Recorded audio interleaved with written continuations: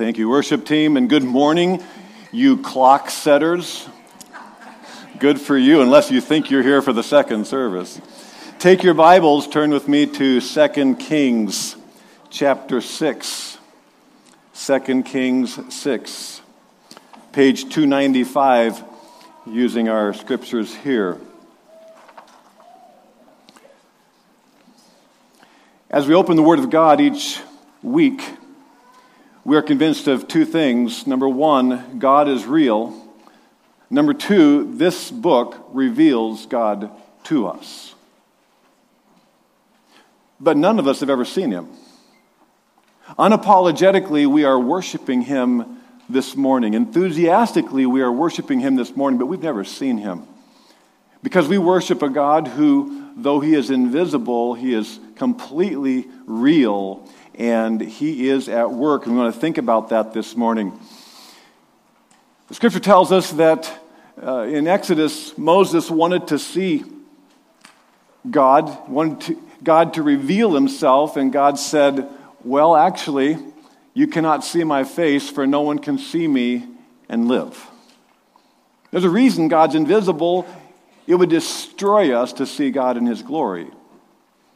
John, as he was explaining Jesus, says no one has ever seen God. And then he went on to say that's why He sent Jesus, because, of course, Jesus is God and revealed us and what God is like through His miracles and through His person and ultimately through His love on the cross. But you can't see God. Or Paul wrote to Timothy, God, the blessed and only ruler, the King of kings and Lord of lords, who alone is immortal and who lives in unapproachable light, whom no one has seen or can see.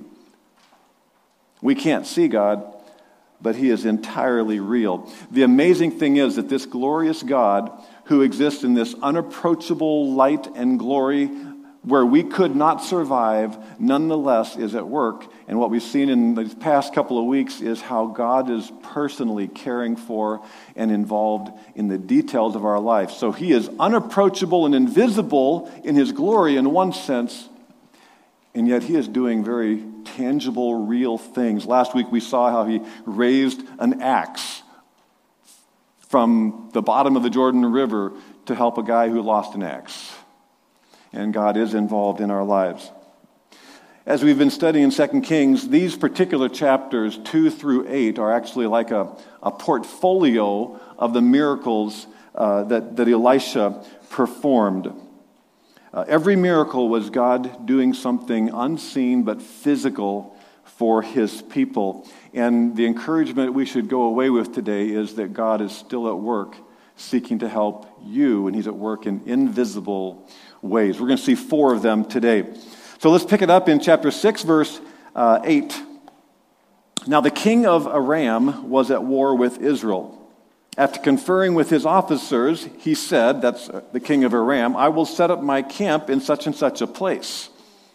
The man of God, that's Elisha, sent word to the king of Israel, that's the opposing king. The man of God, Elisha, sent word to the king of Israel, beware of passing that place because the Arameans are going down there. So the king of Israel checked on the place indicated by the man of God. Time and again, Elisha warned the king so that he was on his guard in such places. This enraged the king of Aram. He summoned his officers and demanded of them, will you not tell me which of us is on the side of the king of Israel? None of us, my lord the king, said one of his officers. But Elisha, the prophet who is in Israel, tells the king of Israel the very words you speak in your bedroom. So how is God protecting Israel at this point? He is revealing something, information, military intel to Elisha, who passes it on to his king, the king of Israel. It's a fun story, isn't it, to realize how this is happening? This war that's going on is maybe not a full-scale war. Maybe it seems to be a little bit more like Aram is sending raiding parties into Israel. If you go to the very end of our passage today, the last line of verse 23. So the bands from Aram stopped raiding Israel's territory. Back in chapter 5, if you were with us, you recall there were these kind of raids made on Israel. That's how this young Jewish girl ended up a slave in the household of Naaman, the commander of the Aramean army. And God providentially put her there so that she could tell Naaman about the God of Israel, who could heal him of his leprosy, and that all came to fruition. So God had a purpose, but now God is graciously telling Elisha the military secrets of Aram so he can stop these raids. God wasn't doing this because the king of Israel was so godly, because he wasn't. We aren't sure which king this was, but all the kings of the northern kingdom were ungodly, wicked men, we find in 2 Kings. So it wasn't for the sake of the king, but remember there are godly people throughout Israel. Like the Shunammite woman that we've met, or the prophet families, or I'm sure many others. And so God is protecting many and telling Elisha, they're going to be here, they're going to be there. And so it takes the whole surprise element off of this military effort of Aram. Nothing's working, and so he's enraged, it says. And he's convinced there's a mole somehow in his administration. But one of them finally, maybe they found it out later, said, actually, King, I'm hearing that Elisha knows everything you say. You know, this has been a very good place for the king of Aram to go, the true God of Israel, the one who sees all and knows all, I need to worship him. But he doesn't. And to his own peril, he completely ignores that, and he'll proceed to try to get Elisha. So how did this work that God was revealing this to Elisha? I kind of like to think through, mechanically or visually or audibly, how did this work? It could have been a number of ways. We know that God revealed things sometimes in dreams and visions. But frankly, I picture more that God was audibly speaking to his prophet. Prior to the completion of Scripture, God had many prophets, and God simply told these prophets things. So God says something like, Elisha, the next ambush is south of Shunem by the big rock cliff. Elisha hears it, sends a message to the king of Israel, who, by the way, is a godless man, and this doesn't convince him. But he nonetheless follows the advice, and he is protected. God kept them safe through his revealed word. How does God work to keep us safe today? He cares about things like safety. Like you do. You care for your family, he cares for his family. How does he keep us safe today? God is still using his revealed word to teach us, by principle primarily, how to live very, very safely. The psalmist said, I will never forget your precepts, for by them you have preserved my life. Just knowing how life works rescues me from death. Your commands are always with me and make me wiser than my enemies. So when we have opponents, it's almost embarrassing to see some of the brawls or punching that takes place in the sports world, right? Or how many times Americans have let their views escalate to the place of violence and law breaking. But if even if we as Christians are persecuted directly for our faith in Christ, will we be wiser than our enemies? Will we have the common sense to walk away from certain things that would not glorify Christ? Wiser than our enemies. Or Proverbs, my son, do not forget my teaching, but let your heart keep my commandments, because length of days and years of life and peace they will add to you. Of course, the book of Proverbs is filled with practical wisdom. This is how to live life. Many times, live life safely. Or jump to the New Testament and realize that we as believers are indwelt by the Holy Spirit, and if you're filled with the Spirit, you don't get drunk. Ephesians 5:18. And people die on the highways, they walk into rivers under the influence drugs, alcohol, promiscuous behavior, smoking, overeating. There's a lot of ways in which we simply ignore principles of the Word of God, and it creates accidents and illness and damage to vital organs, not to mention the damaged relationships. There are so many ways in which just simply God's Word guides us to better, safer, longer living. God is protecting us through His Word. He protected Israel by telling these things to Elisha, who told them to the king of Israel, verse 13. But now we have an enraged king of Aram, verse 13. Go find out where he is, the king ordered. Now, this would have been a good time to say, I'm going to kind of avoid fighting this nation. No, go find where he is, the king ordered, so I can send men and capture him. The report came back, he is in Dothan.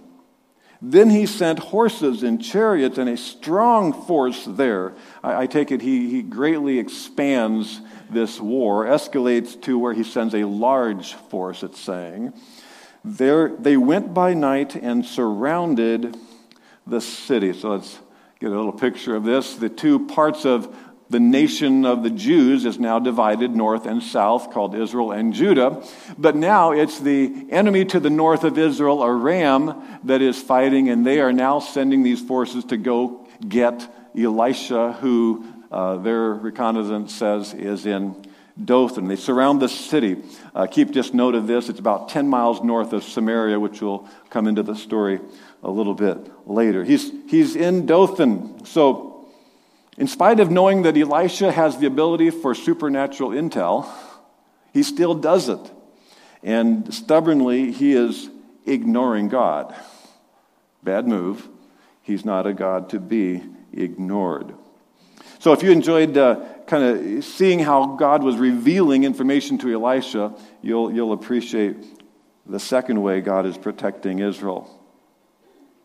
When the servant, verse 15, when the servant of the man of God, so Elisha's servant, got up and went out early the next morning, an army, this the Aramean army, with horses and chariots had surrounded the city. Oh, my Lord, what shall we do? The servant asked. Number one answer, don't be afraid, the prophet answered. Those who are with us are more than those who are with them. And so that kind of starts his mind bust. What do you mean? It's you and me. And Elisha prayed, O Lord, open his eyes so he may see. Then the Lord opened the servant's eyes in a special way, and he looked and saw the hills full of horses and chariots of fire all around Elisha. So the servant of Elisha said, what shall we do? He's terrified because he sees what is there, the natural, the human enemy, the large force surrounding the city. Elisha, we're all going to die. We're going to assume this servant was a believer. We don't know if this was Gehazi, the servant we've met previously. And we'll see later on in our study that these miracles are not in chronological order. So it could have been him, but it doesn't matter. But he responds like any unbeliever, though he is a believer, and don't we all?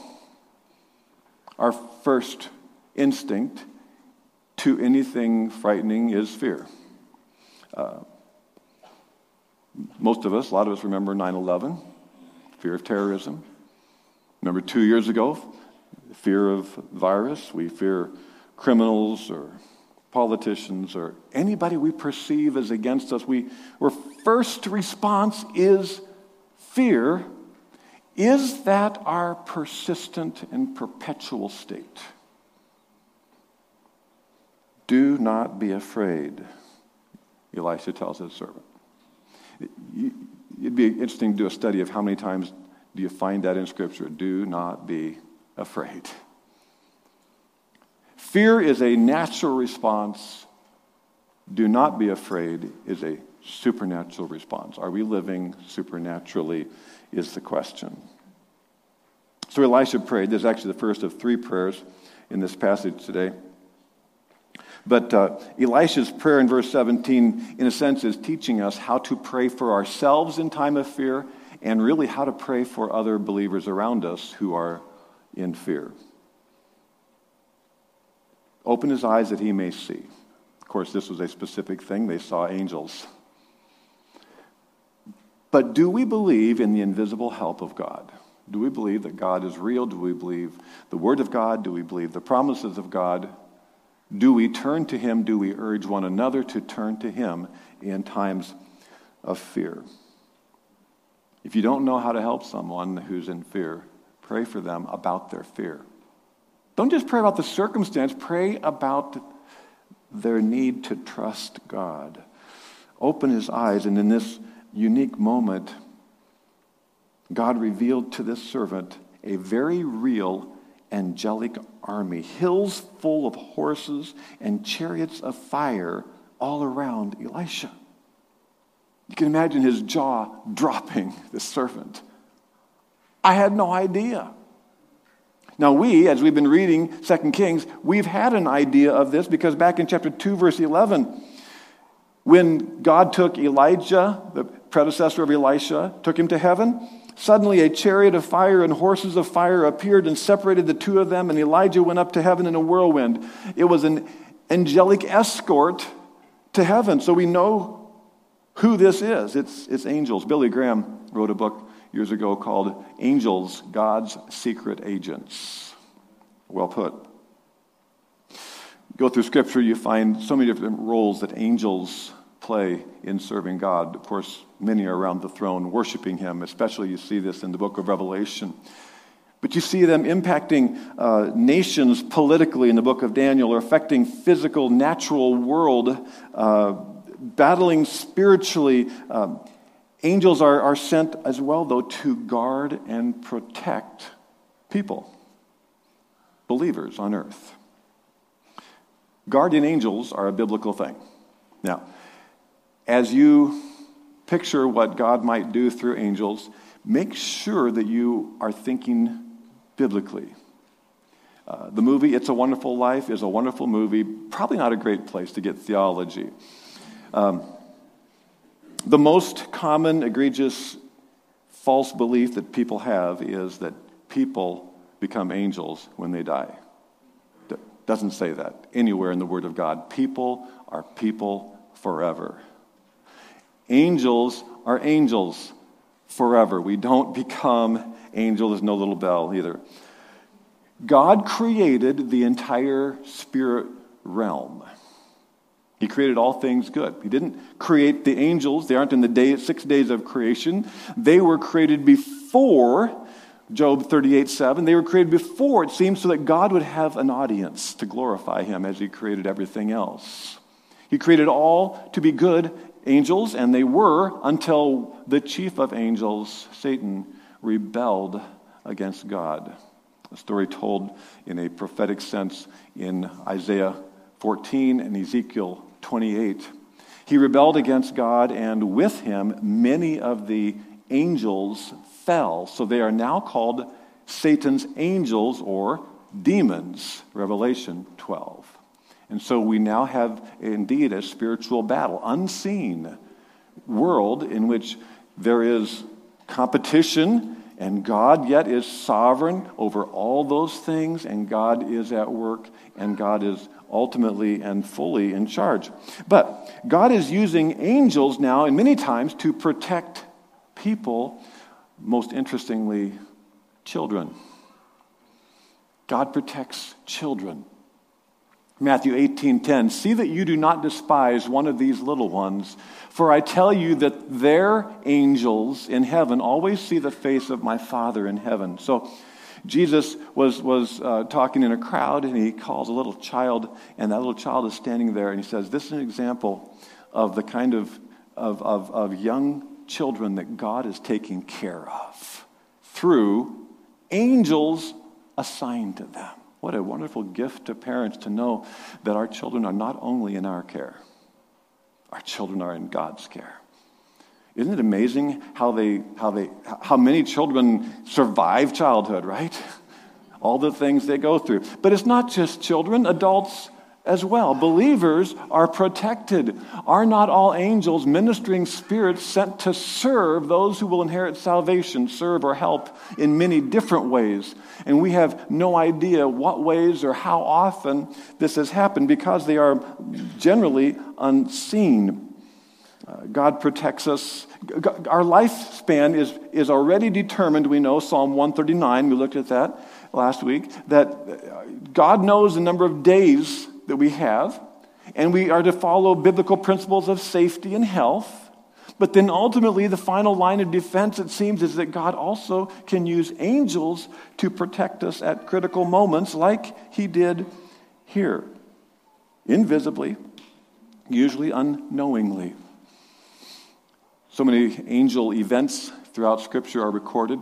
Angels came to talk to Abraham and Sarah and reveal that indeed God was going to answer or keep his promise to give them a baby in their old age. Genesis 18.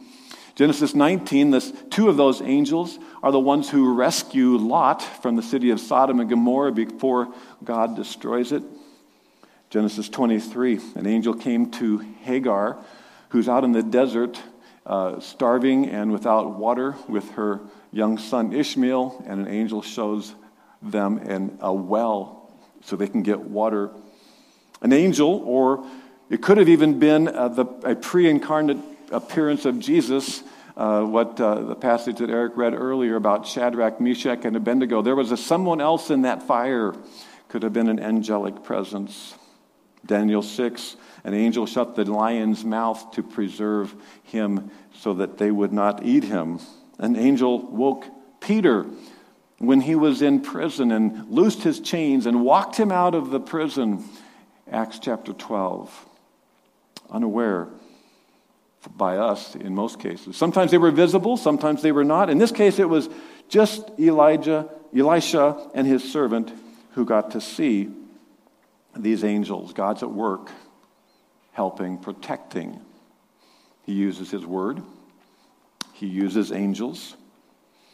And he uses prayer. Two more prayers of Elisha as we continue reading. So, the servant is very afraid. They get to see the angels all around them. But verse 18 starts with this. As the enemy came toward him, Elisha prayed. So, if you picture this kind of like a film version, in spite of knowing the angels are there, the enemy is still coming at you. Elisha prayed to the Lord, strike these people with blindness. Strike the army with blindness. So he struck them with blindness as Elisha asked. That's about as concise of an answer to prayer as you can get. Elisha told them, so now you have an entirely blind army. Elisha told them, this is not the road and this is not the city. Follow me and I will lead you to the man you are looking for. And he led them to Samaria. And they entered the city. After they entered the city, Elisha said, Lord, open the eyes of these men so they can see. Then the Lord opened their eyes, and they looked, and they were inside Samaria. Enjoyable, isn't it? To see what God does. This is the showdown at the Dothan corral, and angels were present, but Elisha didn't know what they would do, what God would do. Doesn't even seem that God delivered him through angels. There's another story later on we'll come across, 2 Kings 19, where they're fighting the Assyrians, not Arameans, but Assyrians. And an angel of the Lord comes and strikes 185,000 Assyrians dead during the night. God can do it with angels, but does God always deliver us through angels? Is that how God would do it? Elisha didn't know, so he prayed.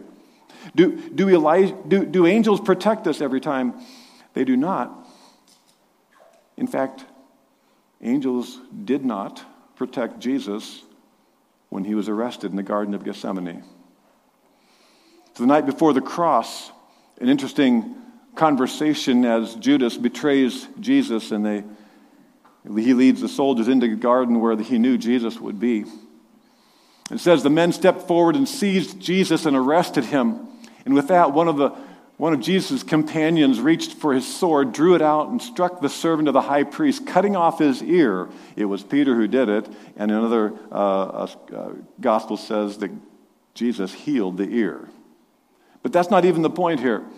Put your sword back in its place, Jesus said to him, for all who draw the sword will die by the sword. This isn't God's time for fighting. Do you think I cannot call on my Father and he will at once put at my disposal more than 12 legions of angels? But how then would the scriptures be fulfilled that say it must happen this way? A legion in the Roman army was anywhere from 3,000 to 6,000. If it were 6,000, Jesus is saying, I could have called 72,000 angels like that, and this would all be over. Peter, this is not a matter of lacking resources. This is a matter of trusting God's sovereign plan. And God's sovereign plan was not my deliverance here in this garden. So do we trust God's sovereign plan or presume that we know God's sovereign plan? We don't control when angels step in. We don't control when prayers are answered. God does. So as the army of Aram comes down towards Elisha, he simply prays. He prays something very specific, strike them with blindness, and God does it. This time God does it exactly as he asked. So I'm kind of picturing, several hundred, maybe up to 1,000 soldiers. I don't know what size contingent the king of Aram sent, maybe more. And they are suddenly blind, but this blindness seems to be not only a visual blindness, but a mental blindness of some sort. Because Elisha says to them, wrong road, wrong city, follow me, wrong man, I'll lead you to the man. And he led them to Samaria. By the way, notice this is a divinely authorized lie. It is wartime, right? God's method was to enable this protective deception. So the armed forces of Aram are suddenly blind and confused, and they follow Elisha 10 miles south to Samaria. I picture them kind of like, if you're taking a class of little children to a museum and you're walking down a sidewalk, and maybe have the buddy system, they're all holding hands, and they just kind of, hopefully, meekly follow the teacher. And these well-armed Assyrian soldiers are reduced to this humiliating process. And they get taken to Samaria. Why Samaria? Samaria is the capital. That's where the king of Israel is. Because this is going to be a message of who God is and what God does to the king of Israel as well as Aram. And so now when he prays again, open the eyes of these men. Now their ability to see as well as their ability to think, and it all hits them like, we had surrounded a city, now we're surrounded in a city. And God had completely turned the tables on them. Why did God answer these prayers? Number one, to protect Elisha. We get that. That's the most obvious. He answered prayers to protect Elisha, but he also answered prayer to advertise himself. To the king of Israel, to the king of Aram, and to however many hundreds of soldiers there may have been there that day, they could ignore God no longer. We know that God changed the heart of the commander of Aram's army, Naaman, at a previous time, we assume. Did he change the hearts of some Aramean soldiers that day? God's at work showing himself, protecting Elisha, but also promoting himself, because he's all about the glory of God. Providentially, we're studying about war here for a few weeks during a time of war that is on our front pages. We don't know God's will. That's part of how we must pray, but we must pray that God would be glorified. Glorified in Russia, glorified in Ukraine. I've gotten emails forwarded to me from people, missionaries in the countries there. You've maybe seen or heard or seen videos to the same effect of the worshipers. Are we praying for God to be glorified in some powerful way? Because I expect to hear at some point how the church is flourishing. We read of amazing spiritual victories, whatever the outcome, to know that God is at work and he will be answering prayer so that he is most glorified. We pray for safety. God granted safety. It's the right thing to pray. But we pray ultimately for the glory of God. James 5. Elijah, the predecessor, is described here by James in the New Testament. The prayer of a righteous person is powerful and effective. Elijah was a human being just as we are. He prayed earnestly that it would not rain, and it did not rain on the land for 3.5 years. Again he prayed, and the heavens gave rain, and the earth produced its crops.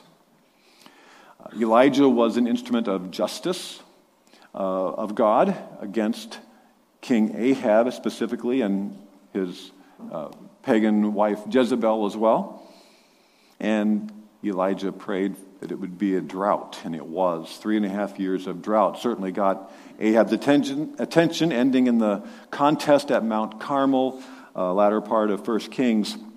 But then he prayed at the end of that it would rain, and it rained. And James's point is, yes, he was a prophet, but he was a human being, and he prayed, and God answered. And so we pray. We pray.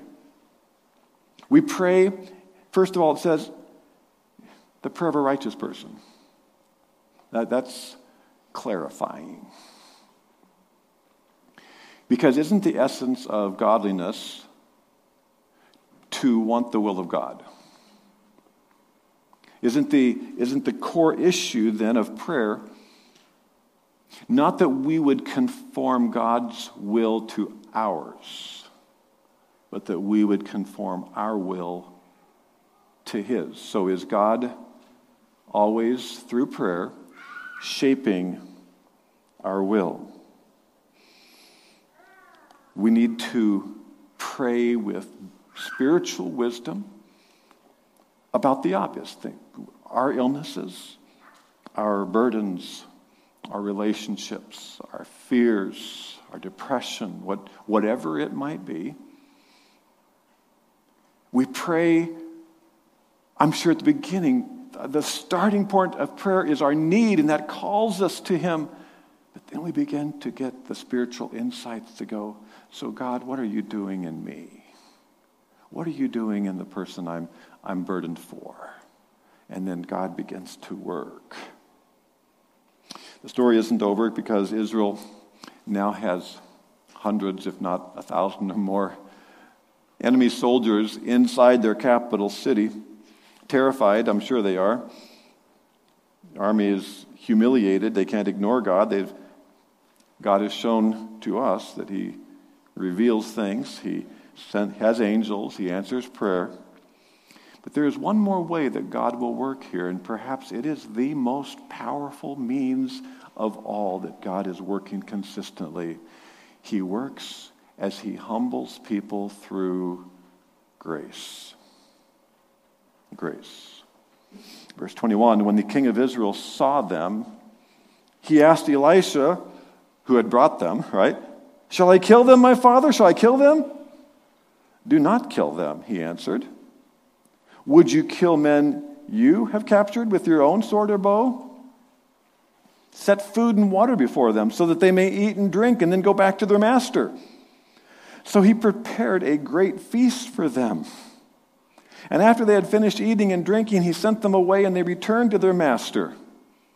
What was the impact? So the bands from Aram stopped raiding Israel's territory. God had worked through divine intel and angels and prayer, but maybe the most powerful thing he did was that showing grace to these soldiers transformed them. They stayed away. Grace. Would you kill men you've captured with your own sword?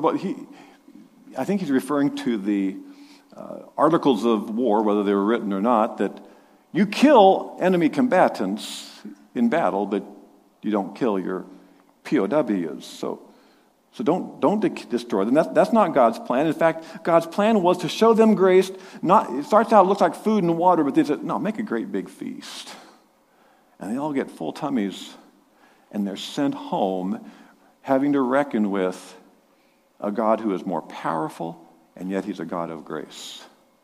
The Bible is revealing God to us again and teaching us a whole lot about how we should respond to the challenges, to the hurts, to the burdens that we carry. Grace is transforming. Paul was writing to the Roman church in Rome, at a time of persecution. Christianity was not popular. Here's what he said. Do not repay anyone evil for evil. Be careful to do what is right in the eyes of everyone. If it is possible, as far as it depends on you, live at peace with everyone. Do not take revenge, my dear friends, but leave room for God's wrath. For it is written, it is mine to avenge, I will repay, says the Lord. Deuteronomy 32. On the contrary, now quoting Proverbs, if your enemy is hungry, feed him. If he's thirsty, give him something to drink. That's what they did for the army of Aram, right? In doing this, you will heap burning coals on his head. Do not be overcome by evil, but overcome evil with good. We've all wanted to heap burning coals on someone's head probably at some point. I don't think that's what it means. It's an interesting phrase. The closest we can come is that in these times, at least it's been found in Egypt, that when somebody wanted to demonstrate repentance and remorse, they publicly walked with a pan of burning coals on their head, indicating their change of heart. Is that what he's saying? That by showing grace to our enemies, God can actually do this invisible work of transforming their heart. That's enemies. What if it's other believers in the church? We were in 2 Timothy studying it recently, and Paul was saying even when it's false teaching, he says, opponents must be gently instructed in the hope that God will grant them repentance, leading them to a knowledge of truth. So even when you got to confront sin, when you have to confront false teaching, gently instruct that God can grant repentance, because there is incredible power when you show God's grace. Because that's what changed you and me. Because all of grace flows from the cross. Anything transforming in our lives has happened because of what Christ did for us on the cross. And then that is to filter down into many, many relationships and situations as well. And so God is reassuring us by what he did in Israel. It's interesting to think back when the books of 1st and 2nd Kings were first read and taught somewhere. 1st and 2nd Kings, one book originally, ends about 300 years after this. So there's a lot more history to go, many kings and generations and centuries actually. The book of 2nd Kings ends with Israel during that time of exile when they had been taken captive in Babylon. We don't know for sure who wrote 1st and 2nd Kings, perhaps Ezra or Ezekiel or somebody who brought together all those historical records and put it all down. And it seems like the first setting where they would have read and studied as we are is when the Jewish people are in a foreign country thinking back that their city has been burned and the walls have been pushed over and their temple, where their relatives, at least, their ancestors had worshiped God, was destroyed. And they could think, have we been abandoned? Is there any hope for us?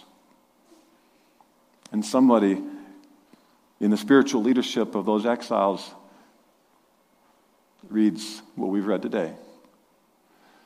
so that they would be assured, even though maybe the answer to their prayers were still some years ahead before they would be going back to Israel and rebuilding the temple and rebuilding those walls, Ezra and Nehemiah, but there was hope, because there always is hope, because of the invisible power of God who is at work over and over. As Christians, we may be struggling sometimes just looking at the news, right? What is the future? What is God doing? What are your fears? We look at, be it our country or morals or politics, or we look at antagonism towards Christians, and we can be those who fear. Or we can be those who take a look at Scripture and go, mostly I want to know who God is and what He is like, and that He can direct my heart for praying, trusting, seeking His will, waiting many times, and knowing that He is nonetheless working, however invisibly. When Jesus talked to Nicodemus about the new life that comes through faith in Christ, He said it's kind of like the wind. You don't see the wind, but you see what the wind does. It has power. And it's likewise today we've seen the effect that God works through His Word invisibly. It changes our lives. He works through angels invisibly, often unknown. He answers prayer invisibly. And He certainly works as we show grace to those around us who need it so much. Let's pray. Father in heaven, we come before You again this morning, submitting to Your Word, letting You by Your Spirit teach us where to adjust our mindset, our worldview, our desires, our opinions. So we come before You and expect that You would be teaching us about reality in Your presence. Lord, we just ask that You would shape us, work in our sphere of living in freedom and prosperity, and for those dear believers around the world who are not, whether it's Russia and Ukraine or so many countries where there is not those kind of benefits that we enjoy. But we ask You that You would enable us all to, as a body of Christ around the world, reach out to You, trusting You, and seeking Your glory. We pray in Jesus' name. Amen.